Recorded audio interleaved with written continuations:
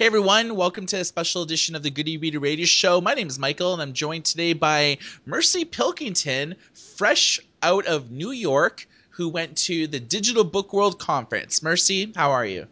Doing great. How are you? Not too bad. So, first of all, for people who haven't heard of Digital Book World before, what was it all about? Okay, this was the fifth staging of the annual Digital Book World Conference and Expo. In recent years, it has come really great. It's come right off the holiday season, so it was really a good way to start the year fresh in publishing industry news. It used to be followed up right afterward in February with the O'Reilly Media Tools of Change conference, and O'Reilly Media actually was present at this year's DBW because they're not going to be hosting Tools of Change anymore. So right off the bat, Tim O'Reilly, the CEO, founder, said, we've done our task. Our task was to bring publishers on board with digital and make them see the reason for it. We've done that, and we're ready to move on and turn that focus into something new. So Digital Book World has really stepped up and kind of become the premier, wintertime focus for publishing, but it's one of the few North American conferences that focuses strictly on digital publishing. And so every year there's a lot of great speakers. I think this year there were 240 different speakers, a lot of industry news coming out. It's always a great launching pad for studies and data, but really interesting data, not the dry kind, So Yeah. lots of great news comes out of Digital Book World every year. So it's a conference that specializes in, anybody who's involved in digital publishing, enhanced ebooks, kids ebooks. They're all represented there, and there's a lot of sessions. What were the themes this year? Because I was at CES, the Consumer Electronics Show, and I mean, like 12,000 booths, about 175,000 people were there. There was two themes: curved TVs and wearable tech, so Mhm. smart watches and things like that. Usually with these conferences, there's a theme. Well, did you notice any type of particular theme this year at DBW? One of the things I see at DBW is less a major organized theme and more like these buzzwords. That the one topic everybody's talking about. And last year, I remember DBW was actually where the term hybrid author or hybrid publisher was introduced. Hugh Howey and his agent Kristen Nelson, took the stage. It was a standing room only event. As they're talking about what it means to be traditionally published and self-published, and we're still using that term to this day. This year it really felt like that some of the buzzwords were marketing discovery, so that's a huge focus now. And of course, knowing that DBW is a little more slanted towards the traditional industry than say the self-published or indie press industry, even traditional publishers are struggling under the glut of ebooks out there. And so marketing and discovery were huge, but really everybody was talking about subscription based reading. There was a lot of discussion of direct to consumer, and we can talk about that in a second. But again, a lot of standing room only presentations and panels on subscription reading. Of course, now that Oyster and Scribd have both launched really viable models and have gotten a lot of titles and a lot of publishers on board, where the first time Good e-reader covered subscription reading was back in 2010 Yeah. when we interviewed Justo Hidalgo from 24 Symbols out of Spain. That was actually the first time we covered subscription reading and this Netflix all you can eat kind of thing. And it's taken this long for it really to become a viable model. And even there, we saw just as many panels saying, folks, it's not going to work, and talk about why. So there were a lot of buzzwords coming out of this year's event, focusing on those three topics. Okay, so you've heard a lot of people talk about ebook subscription services. Mm-hmm. And obviously, aside from the conferences, you were interviewing many prominent figures in the Mm-hmm. publishing world. What is your take on ebook subscription sites as they stand right now? Is it a viable model? Is it something that, as a young startup looking for my first project, is an ebook subscription site something I should be doing? What's your impressions of ebook subscription sites as they stand right now? Well, first of all, if you're a startup and you're thinking you're going to be a subscription model, I would tell you to run for the hills. Yep. First of all, because we've got two companies that it looks like everybody's throwing their support to. Smashwords has signed agreements with both Oyster and Scribd. major publishers are signing with both of those. So basically, it's like waking up one day and saying, you know what I'm going to do? I'm going to start up a company that does online streaming of movies. Why would you do that? Why would you compete with Netflix and Hulu and things like that? So yeah, this is not the time to be an ebook subscription startup Huh. unless you are completely different. But the thing is, all this time, what has really taken the industry this long to actually adopt ebook subscriptions is we cannot get the numbers right. How do the publishers and the authors get paid? And we saw an article this week. The National Library of Norway basically said, you know what? We can't figure it out either. Forget it. We're just going to pay. We're just going to pay the authors per page, publishers, rights holders, whomever. And so that's basically just a national project funded by the government of Norway. We don't have that option here in the US and in North America. And so basically, what we saw was a lot of people promoting ebook subscriptions. We are finding more and more publishers who are coming on board with it. They're still being cautious. They're putting out their backlist and their midlist. Maybe, one or two best-selling titles just to keep the interest going. But we're not really seeing publishers jump on board and say, yes, we think this will work. In fact, unfortunately, the opposite happened. We had two prominent figures. We had Dominique Rocca, the amazing Dynamo founder and publisher at Sourcebooks. And then we had Tim O'Reilly of O'Reilly Media. Both of them sat down with me and talked to me about ebook subscriptions and said, what's holding things back? Now, if you look at Tim O'Reilly, he owns Safari Books, which is a subscription. And all along, he has said the math is just not there. We don't have the support of the publishers because we have not been able to convince them how they're going to get paid. One thing he did tell me is that, at least this is true for Safari Books, is that the average subscription for his company, his platform, if someone reads one book that month, their entire subscription price goes to that publisher. So let's say I pay $9.99 a month. I read one book. The entire revenue, minus the portion that the platform takes, goes to the publisher. If I read 100 books, they're all going to share 1%. Again, that's not a viable model. You No. cannot tell a publisher they're going to get 1% of $9.99 because I read their book.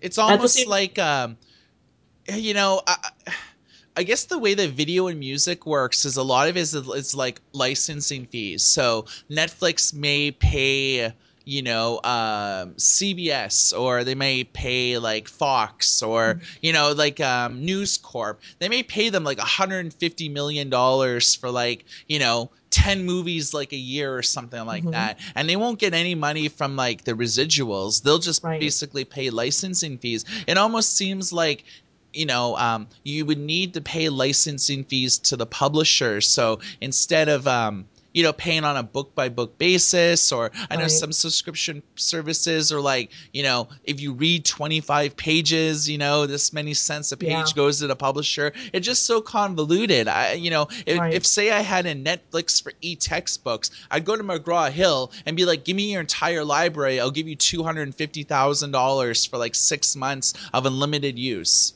And I'm Mhm. sure that they would do it because that would be revenue that they wouldn't be able to have otherwise. And it would make sense that for them to give me their entire front list catalog, because I'm giving them like a licensing fee, basically. Right. I don't understand why ebook subscription sites don't borrow a page from like Spotify does things differently, and all these services do things differently. There really isn't like a universal standard on how to do business on a subscription site, which is why most of them end up never working, or Right. get so unprofitable that they're just, unless they're getting venture capital on a regular basis, they're going to go out of business immediately because their business model is not sustainable. Right. I would say that a lot of subscription sites were looking at their early infancy, and a lot of people send me emails saying, what, I love Netflix for videos. What should I do for ebooks? And I'm like, don't do anything because it's not Right. worth it. Because a Well, the lot. problem is we're looking at a comparison that's not genuine. Who sits in their recliner and sees a trailer on TV for the hot new action movie of the summer and goes, "Man, I can't wait till that thing comes to Netflix." I know. They don't. They go out and they buy it and they watch it in the movie theater. They consume it at full price. The movie studio makes its money, the advertisers, the actors, everyone gets paid, and then it comes to Netflix. We don't have that kind of fire in ebooks. You will have people, we saw them before, the people who lined up at midnight when the bookstores opened to get the new Harry Potter book or the new Catching Fire, Hunger Games trilogy. Yeah, That does happen. Those are rare. And it's those are true. those are big events. Nobody's sitting there going, "Man, I can't wait till the 17th. That book's coming out." That's Hey, not how I'm like books that work. sometimes. I'm like, I can't wait to go to the bookstores on Tuesdays because it's new book day, you know? Right. But, again, if that were true of all books, then this might be a sustainable model, where we compare it to Netflix. Books and movies are not the same, and consumers take them differently. And so even the music industry, we consume books differently than we do music and movies. And so we keep comparing it to this Netflix model. It's not the same thing.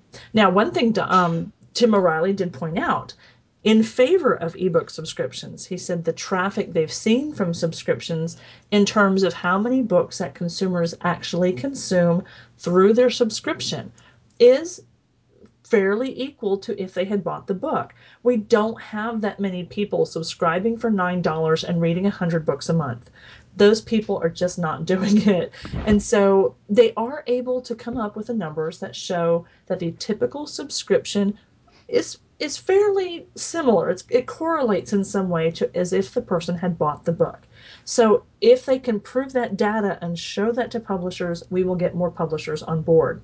Unfortunately, Dominique Rocca from Sourcebooks, somebody I adore. I'm absolutely her fangirl because she's just so innovative and so on the cusp of new things.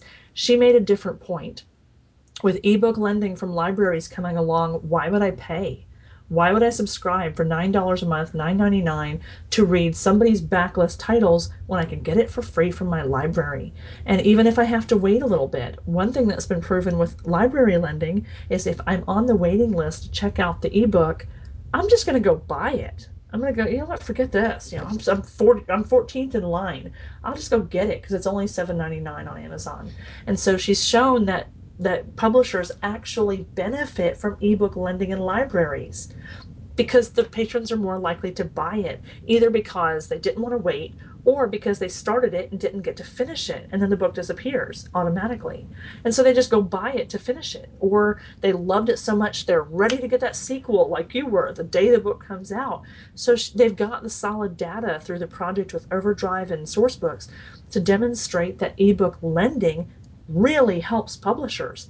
Where subscriptions, it's still kind of up in the air. And so why do it? So libraries have come a long way. I Mm-hmm. remember not even about a year and a half ago, there was only one or two major publishers involved in distributing their books through libraries, such as Overdrive, 3M, Baker and Taylor, Access 360. Fast forward to today, Simon and Schuster just announced a broader rollout of all their frontlist titles to be distributed through libraries. So it seems as though every major publisher now is contributing most of their mid list, back list, but also most of them are doing front list titles now Right. through the library. So it's a great time for libraries because it's after a lot of hard work of lobbying from the American Library Association through various people who have led delegates that have Exactly. nonstop been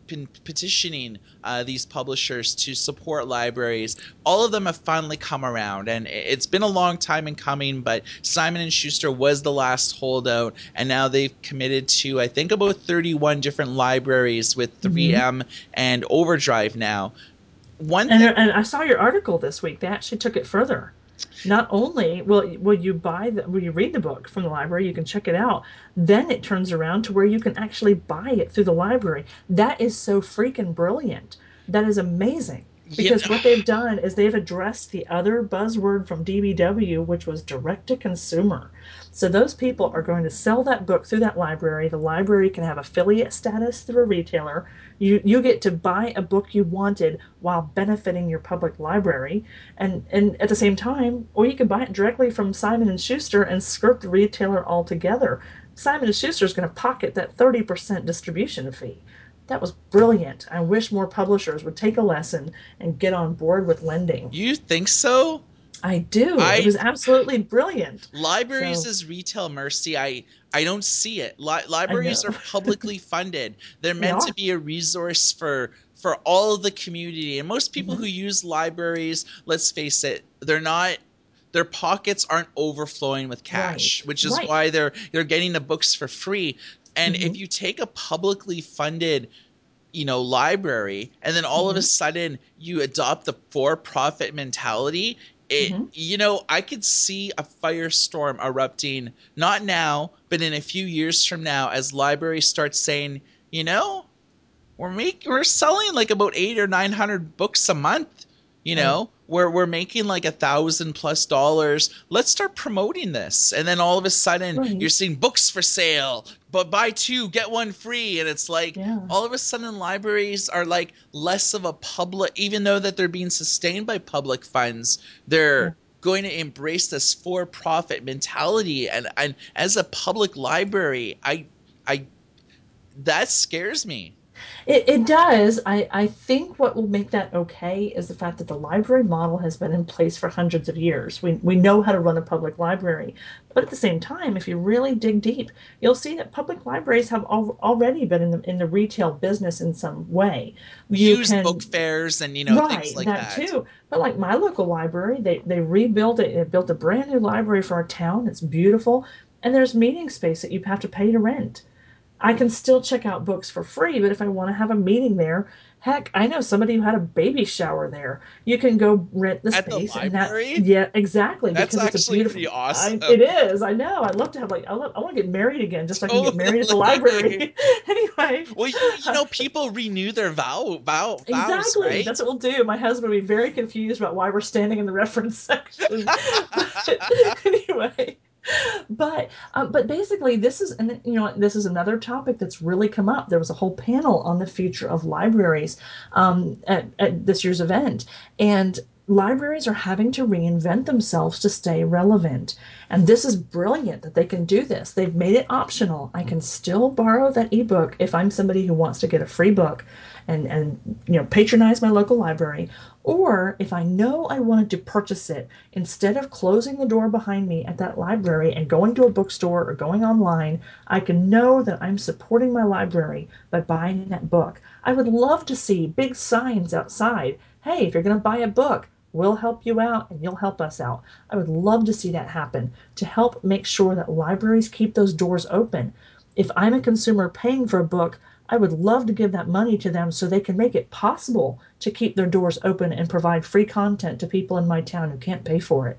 I think it's genius. And Yeah, Simon and see, Schuster, we totally kudos to differ. them. I hate it. I know. I I hate know. the fact that, like, Yeah. in order for a library to carry Penguin and Simon and Schuster Hmm. books, it's mandated that you have to sell them online. It's like Okay. libraries are being coerced. Well, It's like in order to carry, the latest Stephen King book, or, mhm. by famous authors, the types of authors that like sell a lot of books. It's like, we want to carry them, but that means we have to sell them too. I don't know if we want to open up this can of worms, but it's Right. it's not the fact that libraries could optionally make money. It's the fact that libraries are forced to sell ebooks in order to carry digital titles. Well, no, they're forced to make it available. There's no quota, as far as I know, saying if you don't sell 15 copies of this per month, we're going to pull it off your shelves. So they're asked to make it available to keep this agreement, and of course they're also welcome to say no, we're not going to work with you. And then if that happens enough, Simon and Schuster will say maybe we should rethink this. I would far rather see an agreement like this in place than the current agreement, and I'm not faulting Random House. Random House charges a library 300% the retail price of the ebook Yeah. in order to know that they're going to make their money off of this, because they can't give them a $5.99 ebook and let them loan it to every patron under the sun and not get their money back. And believe it or not, I mean, it's easy to paint the publishers as the bad guys. And some of these news articles I read, yeah, I kind of wonder who made that decision in a board meeting. But they also have bills to pay, just like the library. So I would love to see more mutual agreements that can help the publishers keep their costs down to provide books, while helping a library keep their doors open. Yeah. And we have to look at the fact that, those libraries, you're right, they're publicly funded. That's money my town could have used for something else. And they're Well, giving it to a library. I'd love to see libraries get more sustainable. one has to wonder how much the affiliate fee is. And Yeah, to be that's true. honest, like I've talked to, you know, I've talked to people at Simon and Schuster, I've talked to people at 3M, Baker and Taylor, Mhm. Overdrive, Penguin, and then I've even gone so far as to contact the head of circulations at like the New York Public Library, Oh, Queens Library, Brooklyn Library, where all these publishing companies, that those were the first three libraries that they yeah, did pilot projects with. Nobody would tell me how much the affiliate fees are. And it's right. like, why do you keep these things such a secret, you know? Yeah, yeah, and that's funny. The whole industry does. I mean, the entire industry, for whatever reason, does not want to talk figures and money.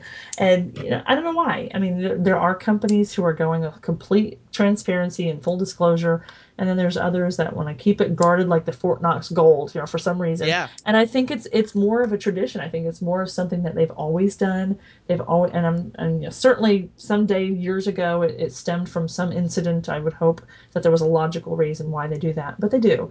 And that's probably just part of their agreements that you don't talk about this. One thing that might actually be taking place, I'm completely speculating here, is that the affiliate agreements are different for different libraries. So a library that has more patrons and sells more books might be making more money than a small town library that sells 2 books a month. And Yeah. truthfully, I have no problem with that. If you're out there promoting the books and your patrons are on board with supporting, sure, I'd love to see you get more of it than some library that just slaps it up on its website and doesn't really promote your brand. Yeah, you would have to So, figure that the New York Public Library, which gets, they're big. They're like probably one of right. the biggest libraries like in the world in terms of user population, the amount of books, the amount of funding that they get. You would figure that they would probably get a sweeter deal. Right, and that could be, and that could be levels, tiered levels, where it's based on patronage or something. I'm not in on the agreements there. I Yeah. could see those agreements in place, and I can agree with them. I would sleep at night fine with that. One of those things that we were just talking about was direct to consumer, and that came up a lot. Last year at DBW, we saw a lot of companies exhibiting who were working on getting publishers to create these branded dashboards, these websites where consumers would go buy their books directly from Penguin or Simon and Schuster or Red Adept Publishing, another small company I love. That didn't take off because, first of all, we're lucky these days if people actually walk into a bookstore and know the title and author. And I don't mean to imply that readers are stupid. I'm just saying, with so much content out there, we might hear about a book and go, oh, the one with the guy with the shoes on the cover, and then the bookstore staff has to help me find my book. You're not going to get them to go, oh, I need the latest book by Hugh Howey published by Simon and Schuster. That's too much to ask. And so consumers didn't jump on that. They did not decide, I'm going to go directly to every different publisher to buy my books. I like getting them from Amazon or Barnes and Noble or whomever, and going this one-stop shopping. So last year, with all the focus on publisher branded websites, that kind of fizzled, I think. This year, talking about direct to consumer, though, they were talking about doing it in different ways through things like social media traffic, incorporating these affiliate sales and things from other book discovery platforms and things like that. So kind of skirting the retailer in some way and rewarding the people who share news about the book, whether it's through a blog post, a platform, or something. Book So reviews. right, exactly. And so that will be very interesting to see if any of that actually takes off. Again, there was no targeted effort to say, don't sell your books through Amazon, let's sell them ourselves. But I think publishers are looking for a way to avoid Amazon and other retailers. And not saying, of course, we do get into the Amazon bashing at a lot of these events. But they I want to think cut out the middleman. they do, and that, first of all, that is smart business. So I can give them their understanding for that. I think they're also looking around and seeing bookstores closing, even in Barnes and Noble, closing bookstores and losing market share and things like that. And so it may not just be an attempt to avoid the bookstores. It may be an attempt to say, we better have another plan in place besides just relying on these people to sell our books on bookshelves. Well, yeah, I And mean, the so, second right, largest bookstore in Germany just filed for insolvency, which is about the right, same thing as filing for bankruptcy. And, right. they employ 6,800 people. They have like over 100 locations, and it's gone. Right. that people just wouldn't it had a complex ownership group mainly through the church. And Right. they were just disappointed that the bookstores put such an emphasis on 50 Shades of Grey and Sylvia Day books. And, Right. erotica and sex sells. I mean, we all It know does. that. But, like, Right. the church ownership group, it really splintered them because it's like, this is the best selling book of all time, but what is this book about? What's the morality behind this? And, that was one of the factors that decided them to pull the plug. So, I mean, if the second major bookstore in Germany could go under just like that, that does not bode well for like the book industry as a whole. If you look Exactly. at that as, sort of the second example of the Borders fiasco, where, Hmm. all of a sudden just this light switch gets turned off, 10,000 people are without a job, there's one big national chain is just gone and there's really no one to take their place. And that really hurts the overall publishing industry because it's one less sales outlet. And let's be honest, digital still does not account for very much of book sales. Hmm. Most publishers globally, like Penguin and Simon and Schuster, HarperCollins, they all say about 21 to about 24% of their global revenue stems from ebooks. But that's still a very large percentage of the traditional bookstore that they depend on to make sales. And if these bookstores are going under, that's got to hurt them. And they have to start thinking about these alternative models because what do you have left when almost everything else is closing or going out of business? Exactly. And like I said, you're sticking your head in the sand if you don't have a plan in place to sell books in a way that does not involve here in America the number two bookstore chain. We could lose ours, if all the gloom and doom predictions are true. And so, you have to have some backup plan to get those books in front of consumers. Let's talk about Amazon bashing. Okay. Sure. We both go to a lot of these, Yeah. book and publishing conferences.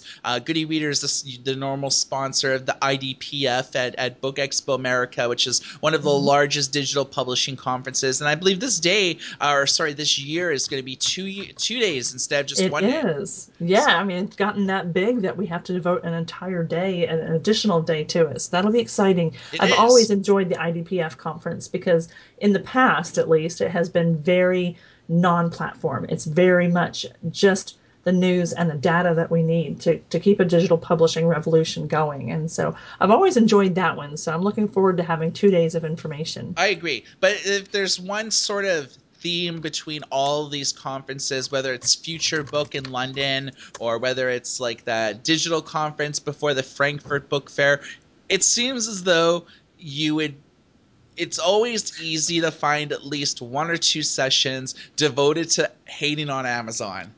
Absolutely. And this year we had basically the whole morning on the second day of the conference devoted to these things. And truthfully, to be fair, I love Amazon. I'm a huge Amazon customer. But there were some eye-opening pieces of information. Like what? Some of the things, well, for example, the article we posted shortly after the conference about Amazon's move into academic publishing, not so much the publishing, but the academic book selling. And one of the things that came to light was that a lot of academic libraries are not aware that they think they're buying their books from Amazon. Amazon's turning around and buying them from Baker and Taylor. And so when the box with the smiley face shows up on the side, then the libraries are stating, well, we've stopped using Baker and Taylor. We're buying our books from Amazon now. Well, Amazon's buying the book too.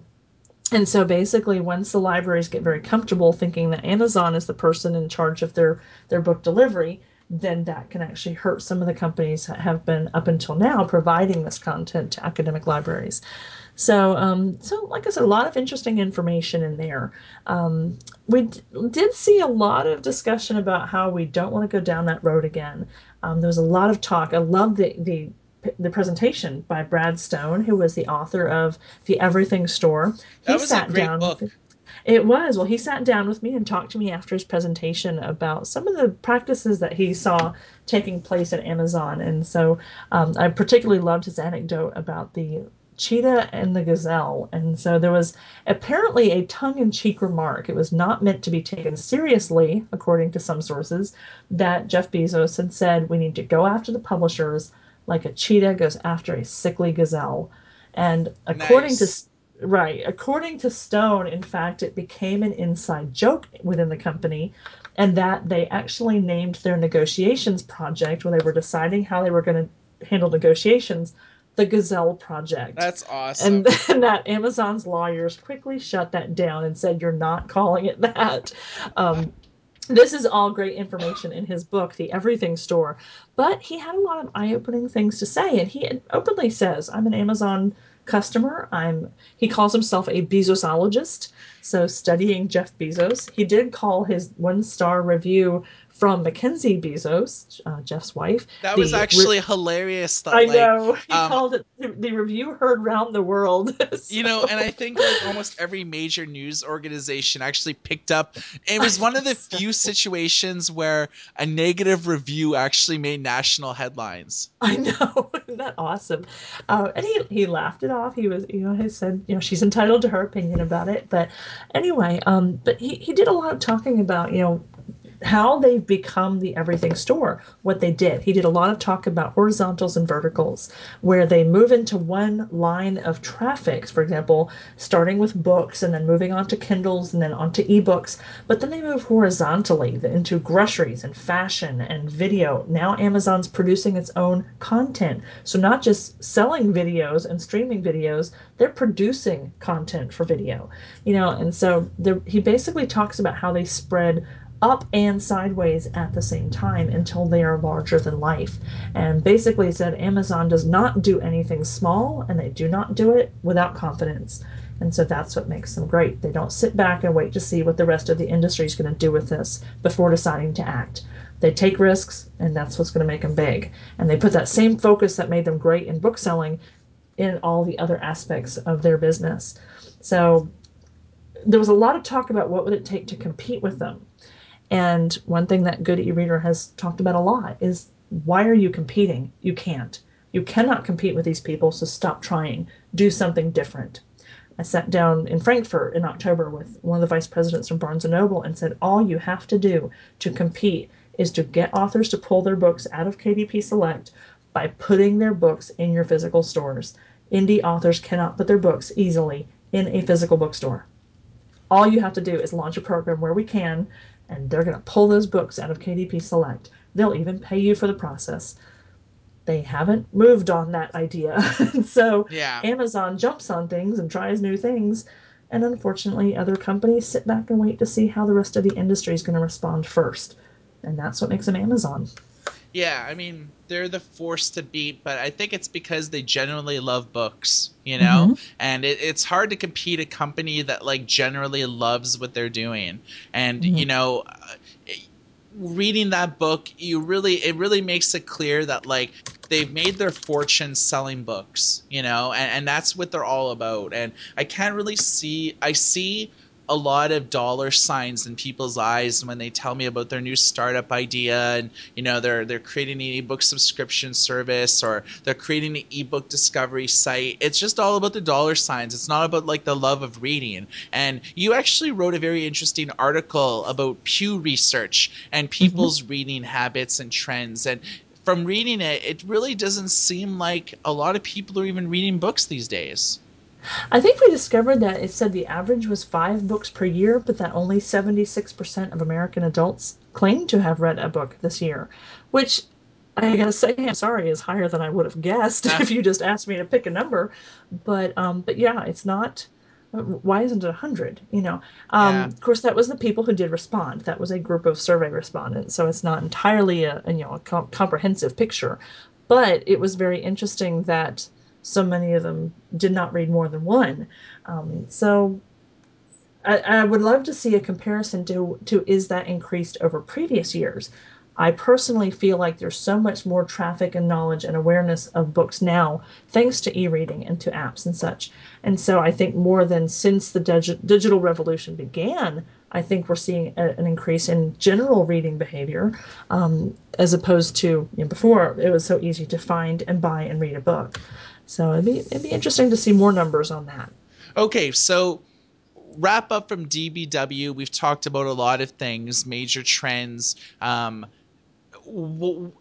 what's left? I mean, now that you've sort of come and gone from DBW, the landscape for conferences is pretty dry for the next little while. The ALA Midwinter Conference is at the end of the month, but Mhm. it doesn't really seem like a lot of people are attending. It seems as though a lot of people are going to be going to the annual conference in Vegas and, Book Expo America in the summertime. Where do you think the publishing industry is going, like in the next 3 or 4 months? Well, one of my favorite discussions from the entire DBW, the one that really made me sit up, take notice, and start writing stuff down, had to do with the authors themselves. So this whole conference talks about publishing and producing a book. There's typically not a lot of discussion of the authors themselves.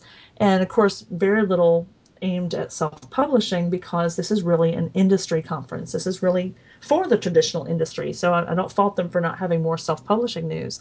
But there was a study, Digital Book World organization and Writer's Digest magazine polled 9,000 authors. And this was a very amazingly interesting study that they gave the results to. The full study is available from DBW, but they hit the highlights for us. First, they broke the authors into four categories: aspiring author, self published, traditionally published, and hybrid published.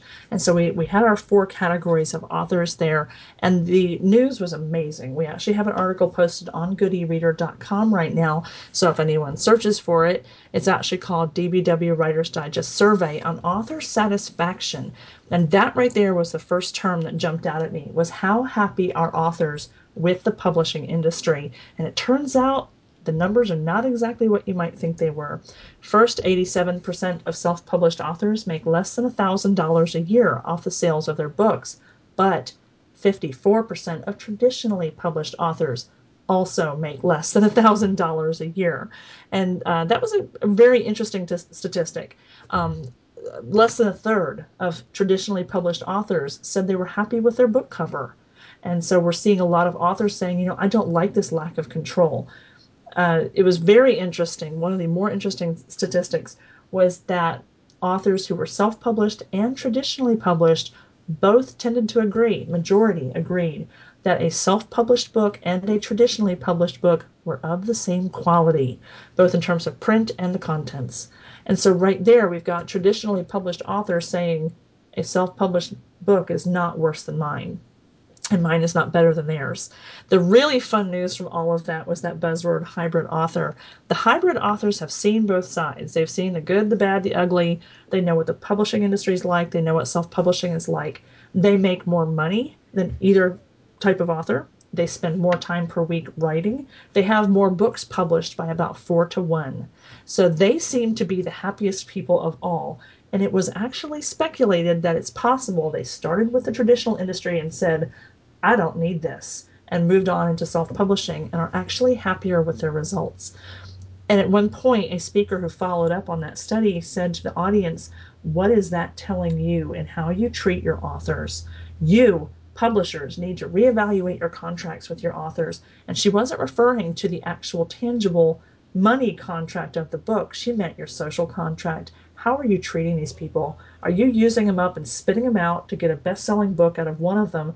Or are you developing a lifelong relationship where your author feels valued and his content is actually put out there for people to enjoy for years to come? Well, And it was that's a kind of like really, a very naive way of looking at it. I it mean, was if interesting. if you're okay, so I look at it as like if I was an agent that, Hmm. on a weekly basis, I'm maybe getting about 10 to 20 unsolicited manuscripts. Oh, Um, easily. you know, yeah, I mean, we Right, we all know literary agents. They get as right. much as they don't even want unsolicited stuff, they'll get it. And Yes. they're weeding through all this stuff, and I could just see that a few years after doing that, you're just so jaded. You're just like, I've signed like, 10 of like 10,000, authors. None of them have like, sold more than 1,000 books. And it's just like, God, what do I got to do to get ahead, And I could Right. just see myself being pissed off because of my lack of success of an agent, their lack of success of like, of writing prowess. And, a lot of these contests make sense from that point of view. Remember, Wattpad and Hmm. National Novel Writing Month. A lot Yeah, of like the authors that actually won those or placed well actually got signed deals by like Harlequin and things like that because right. it was almost like a crowdsourced effort, as in people all agreeing Hmm. that this book is good. I will tell you one of the most shocking things I heard, and I've already said I love Dominique Rocca. She is a little spitfire, but she's not going to pull any punches. She knows her business. She knows her stuff. She educates herself. She happened, by the way, to mention, I think it was like 6 in the morning. She tweeted or retweeted an article we wrote about them, and I asked her that day. I was like, "What are you doing on Twitter, retweeting at 6 a.m.?" And she's like, "Well, I started reading at 4:30, and I came across your article at 6." I mean, she is Nice. right. She's absolutely knows her stuff. She's up on the stage with Tim O'Reilly and David Nussbaum and someone else. I'm sorry, Carolyn Reedy from Simon and Schuster. Oh, a bunch of And nobodies, right? oh, exactly, nobody's. Well, David Nussbaum made the point, and truthfully, you have to understand what F&W Media does. They have very niche markets for publishing. These are not mainstream trade fiction. They're not publishing the next Sylvia Day book, so they have very small markets. And he actually said, we don't work with authors who don't come to us with an established fan base. And like this, he meant like, an author presence or a social media following. Right. And she turned to him and said, then why do they need publishers? you know? And I thought, wow, I mean, she's going to say what she thinks, but it was very telling of the industry. We're seeing publishers and agents now going to places like Wattpad and looking on social media and stuff and seeing which authors already have a fan base because it's getting so difficult to sign a debut author and make that person into a bestseller. Totally. And I remember Hugh Howey told me this back last year at Book Expo. He said, when people started shopping around trying to get him to sell them the rights to Wool, this book that was doing phenomenally well, 50,000 a month, at one point for the Wool saga, when it was just a self-published ebook. And he said, I think it was to Random House, maybe. He said, how much are you going to pay me to tell people you published my book? Yeah. And that was chilling. I mean, it's like, I don't need you. If you're going to bring me an offer, it better be good, And that and makes sense because I actually read an article from like a startup incubator, and they mhm, actually said that 10 million users is the new 1 million users. Like right. if you don't have a product that doesn't have at least 10 million people using it, we're not going to look at you. Whereas like 2 years ago it was like 1 million, it was good. Yeah. Now, 10 million is the new 1 million, and it's the same with like authors where there's just so much stuff out there that Right. how do you weed through the good from the bad? It's almost like impossible even for an entire team of people writing manuscripts that you're better off just like gaining intelligence on like, what self-published authors have these large followings and aren't actually signed. Let's just go target them. I mean, to me that's good business, It's It is right. You're looking at far less investment. You're looking at people who bring an established fan base, but in some ways, you're going to have to sweeten the pot because if they've already got their 10 million followers, why do they need you? Like Dominique said, we wrote yesterday about Sylvia Day's latest multi-million-dollar book deal. must She be has had nice. right. She's had several. Again, somebody we've never heard of. She's had several of these deals, and I was discussing it with an author. It's not that she's shopping around to publishers to get more money. She's got the clout behind it. She Yeah. could take your zeros and dollar signs or leave it. She's got her money. Now she has the power to say, oh no, sir, this is a 4 book deal. This is the cover I want. This is how you're going to market it. She's able to do that. And I think that's what authors have been missing. She doesn't need your money. She can do that on her own. She And has her she's not money fans. hungry either. No, I actually met her and chilled right. out with her for about an hour at BA last year. And Hmm. like she was surprisingly grounded, Yeah. just like she's married, she has like a few kids, like she doesn't even, she has a home office. It's like it's just like she's surprisingly grounded as like an Absolutely. author Not a who makes. diva. Yeah, oh, Right. totally. And I've met a lot of author Right. divas, and Oh, you were yeah. telling me before the show start that like you met like some diva like publishers even at the event. Absolutely. The ones who are too good to talk to you because we're so and so. And then you're going to see which publishers have some great sales, which have a huge author following and reader following. And it's the ones who are actually out there, like I said, on Twitter at 4:30 in the morning reading headlines, reading articles from news sites to see what people are saying about the industry. Those are the people who are successful because Sounds they're like me. actually right, they're actually listening to their readers, not just their authors, not just the industry speculation about what's supposed to be big, not just reading articles that vampires are out. They're actually Or Bigfoot online. erotica. Exactly. That's my favorite. Bigfoot That's in erotica. right now. I love it. Gargoyles, Bigfoot, or Big Absolutely. Feet, and Yes. so like vampire and werewolf romances. That's so like 2011, 2012. Mhm. It's all about just like alien, like alien romances, erotica, just like all this like weird stuff. Like it's Right. basically cartoons you watched as a kid, but just like Exactly. make it erotic, and it's all good. But I gotta say, I'm gonna love me a vampire for a second because I fully believe self-publishing would not have taken off like it did as quickly if it were not for those vampires. Here's why. Because once the vampires kind of came and went, the fans were not done with it, and neither were the authors. And so when those authors were out there publishing and pushing their own content to those fans, flying under the radar because the industry was done with them, that's what really got people to say, you know what? I don't care who published this book. I like it. I'm going to buy it. I'm going to pay for it. And so those authors were out there doing that legwork and the fans were supporting them.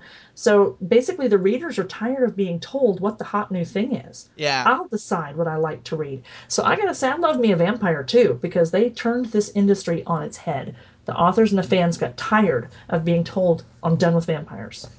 Well, okay, so I was gonna wrap up the show, but I think like this is actually kind of interesting because it seems as though like our vampires got really big about at the same time as like the Twilight movies came Yeah. out, and Oh, like absolutely. it had been actually some years before Anne Rice, she stopped writing about vampires. Vampires have always been that type of thing where it's like it's always in cinema, always in movies, but you don't really read good vampire books, and it's like vampires are like they have that inherent sex charm. It's Mm-hmm. like the intimacy of like sucking someone's blood or making them your thrall, and so on. So I could really see why that caught on. And then the whole like werewolf vampire thing, well, that just makes sense because even if you looked at like old silent cinema or like whatever with like Bela Lugosi, Mm-hmm. and like the swamp thing and like the werewolf, I mean that was old stuff. I mean, you look at how cinema became popular.